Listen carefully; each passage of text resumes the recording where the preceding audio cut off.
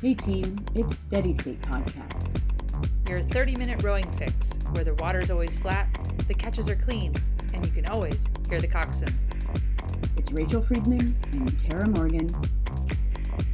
This is Steady State Podcast. Sit ready.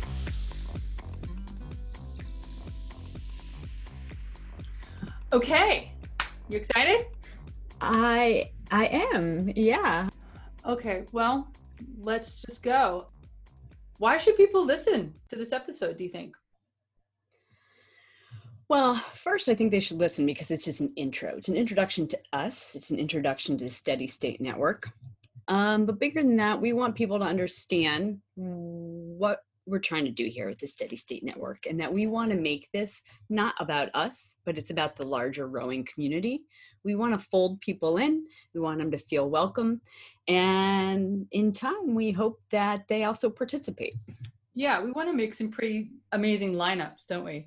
Yeah, lineups. I like that. Right. What's happening with rowing right now? It is nuts. So I know that you have not been able to row, and I have. Yeah. So it's COVID. So what happened in your world?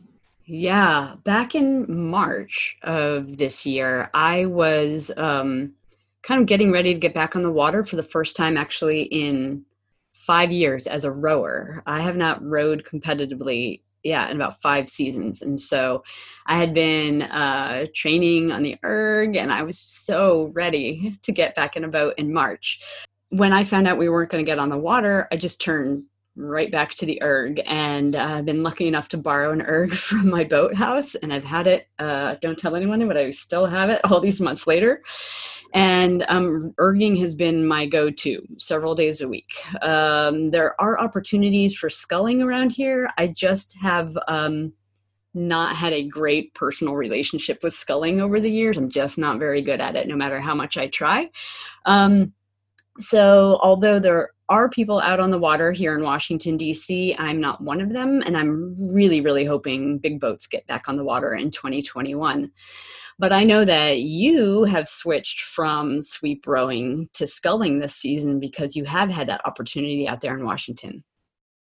Yeah, it's been, you had to drag me out there kind of kicking and screaming. I am a team rower. I love rowing because of the team aspect of it. I love team boats. Here on Vashon Island, we're a very small club, only about 40 members. And fortunately, we have a lot of singles, a lot in the inventory.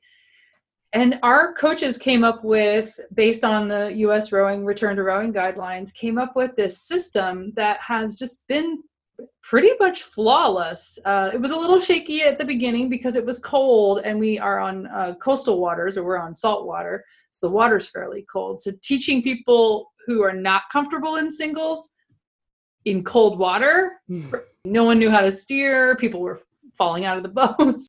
How do you think that's going? Much to my surprise, I'm sure all the scholars out there will say, aha, but much to my surprise, I have learned lessons about how a boat works that it's just been epiphanies, just constantly about run, about connection. Kudos to the Vashon Island Rowing Club. That sounds excellent. We're going to have some show notes that go up with this podcast episode and all the episodes, and you'll be able to look at all the links and tags and things that we're talking about. We'll have a great show notes website to go with each episode, so subscribe today. Hey Tara, this is Ben Steele. I'm the head coach for the Vashon Island Rowing Club, and my favorite part of the week, it's kind of hard to choose, but I think it just comes down to watching the kids set and hit their goals, and it gives them that sense of normalcy that they need right now in these strange times of the pandemic. And it's nice to see their reactions when they finally get that milestone they've been shooting for so long. Hope you have a good week. I'll talk to you later. Bye.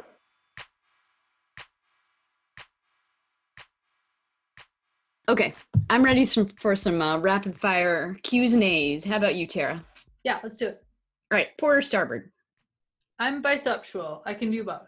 Mm-hmm. As my coach would say, any boat, any seat, any day. Yeah, I would have to say starboard. Ooh. Yeah. Bow seat or Oh. stroke seat?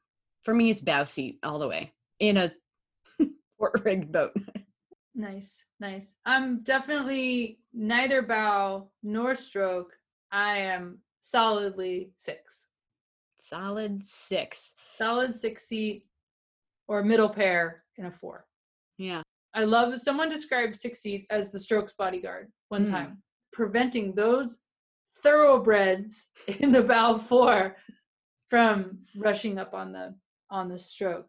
I like being in the engine room. I like being in the meat locker, and get to really, work. and just go to work. Yeah. Salt water or fresh water? So fresh water. I have had very little opportunity to row on salt water. Yeah, I hadn't rowed on salt water except for going to San Diego Crew Classic. Yeah. Which is whoop whoop, what a great event. But now that I live in an island in the Puget Sound, it's all salt water all the time, and here it's jellyfish and seals hunting salmon. There's a lot more going on. Okay. Yeah. Head race or sprint race? Oh, sprint. Head all the way. No. I like the slog. Yeah, that makes sense with what you were saying about getting in the boat and working hard. Yeah. For me, it's just always been like a bunch of work, a few minutes, fast twitch muscles, hold on for dear life, and done. Wow. Yeah. I mean, this is a whole discussion. We can have another time about the mentality there behind that, right? Sitting and working for that long through a head race, which is something that I think I am really challenged with and have become exponentially more challenged with, like the older I get. Right. I'm a counter. I count strokes. Yeah. And just in the last 2 seasons, I started to do 1, 3, 5, 7, 9, 2, 4, 6, 8, 10. 1, 3, 5, 7, 9, 2, 4, 6, 8, 10. Yeah. Oh. That's pretty good. So well, I find that on the erg, right? I've been erging so much that there is a ton of counting going on. And I break it down in so many different ways: seconds, minutes, stroke counts. But yeah, it helps. Favorite Cox command to receive or give? Okay, you shoot out of the gate, sprint race, start sequence, 20 high. It's that 19th stroke, or the 18th stroke where the Cox says into, lengthen. Yeah. 1, 2, the best stroke of the race, hands down. Yeah. Hands down. And yeah, if you call it perfectly, as a coxswain, if you don't call that perfectly, there is hell to pay. Yeah, people want to know it's coming. They want to know that they can lengthen and relax, and there's a certain good feeling that happens on that 20th stroke. Yeah. Yeah, going from a 38 to a 32 and just cruising. Yeah. And when the crew hits it, that's what's exciting too. If they don't hit it, it's a giant mess and you get frustrated. But when the crew's really got it, that's one good stroke. We used to call that our stride stroke. Oh yeah, I love that. We use that mostly in sprint racing, but it was a stride stroke. Yeah. Yeah, I had a coxswain like that at Conybear who would just yell stride. Yeah. Okay, what's the last one? 1 piece or 2 piece, so uni or trow and tank? 2 piece all the way. No. Yes, I think this says a lot about people if they're a 1 piece or a 2 piece. Interesting. So you're a 2-piecer. Yeah, I like the ability to pee as needed. True. That is true. Because there's pre-race warm up. Yeah.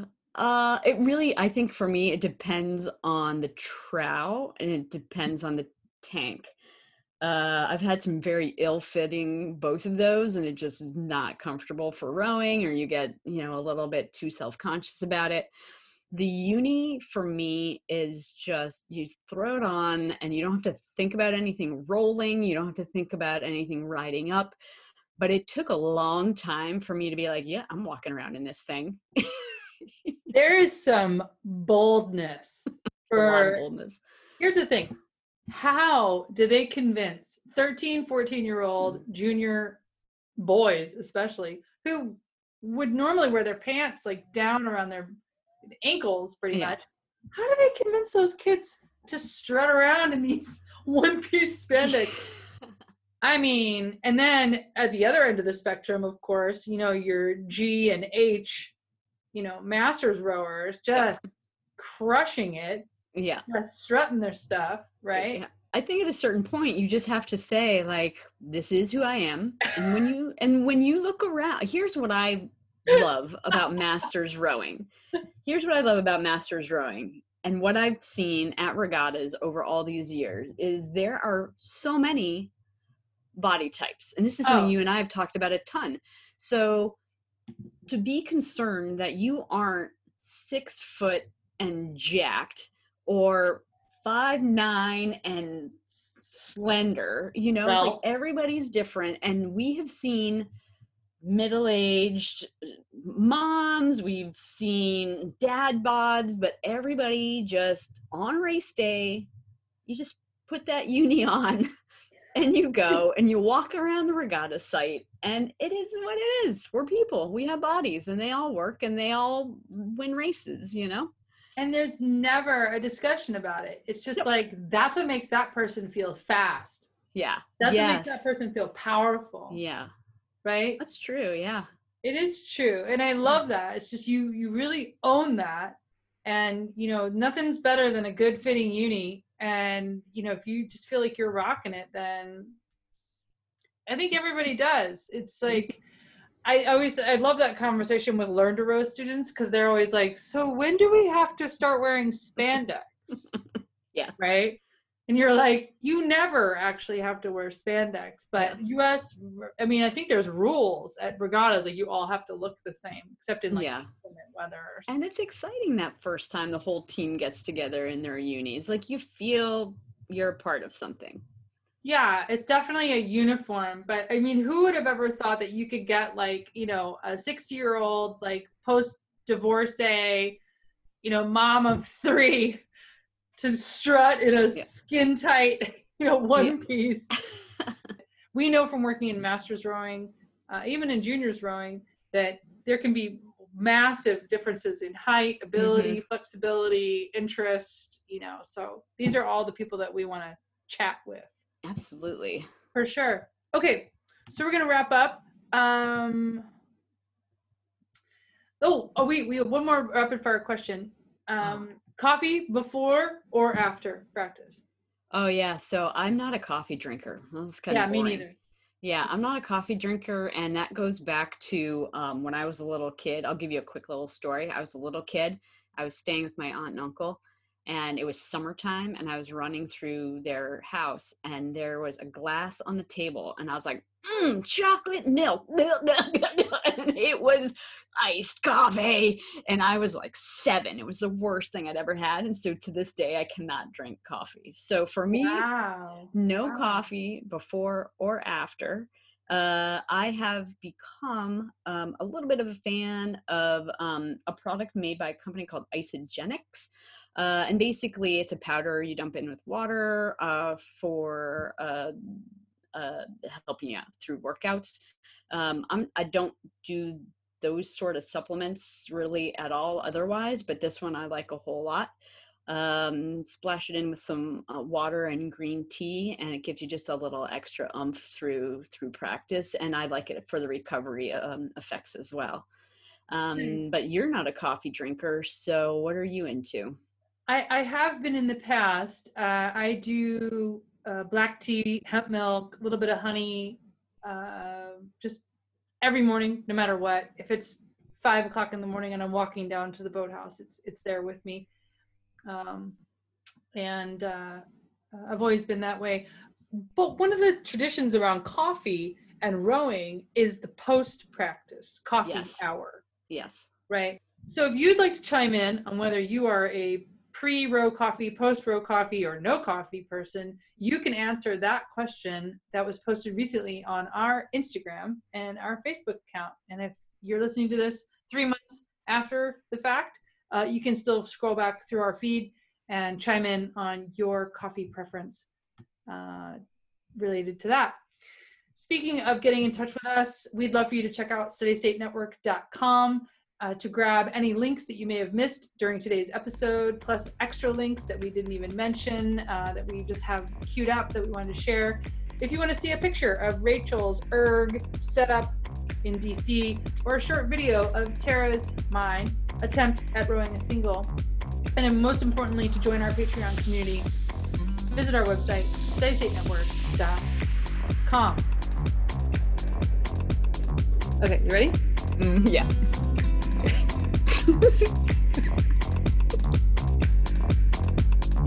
Steady State Network is a media group bringing together real-life rower experiences through podcast conversations, website musings, and a curated quarterly magazine. Join us as a patron, writer, artist, podcast guest, and fan.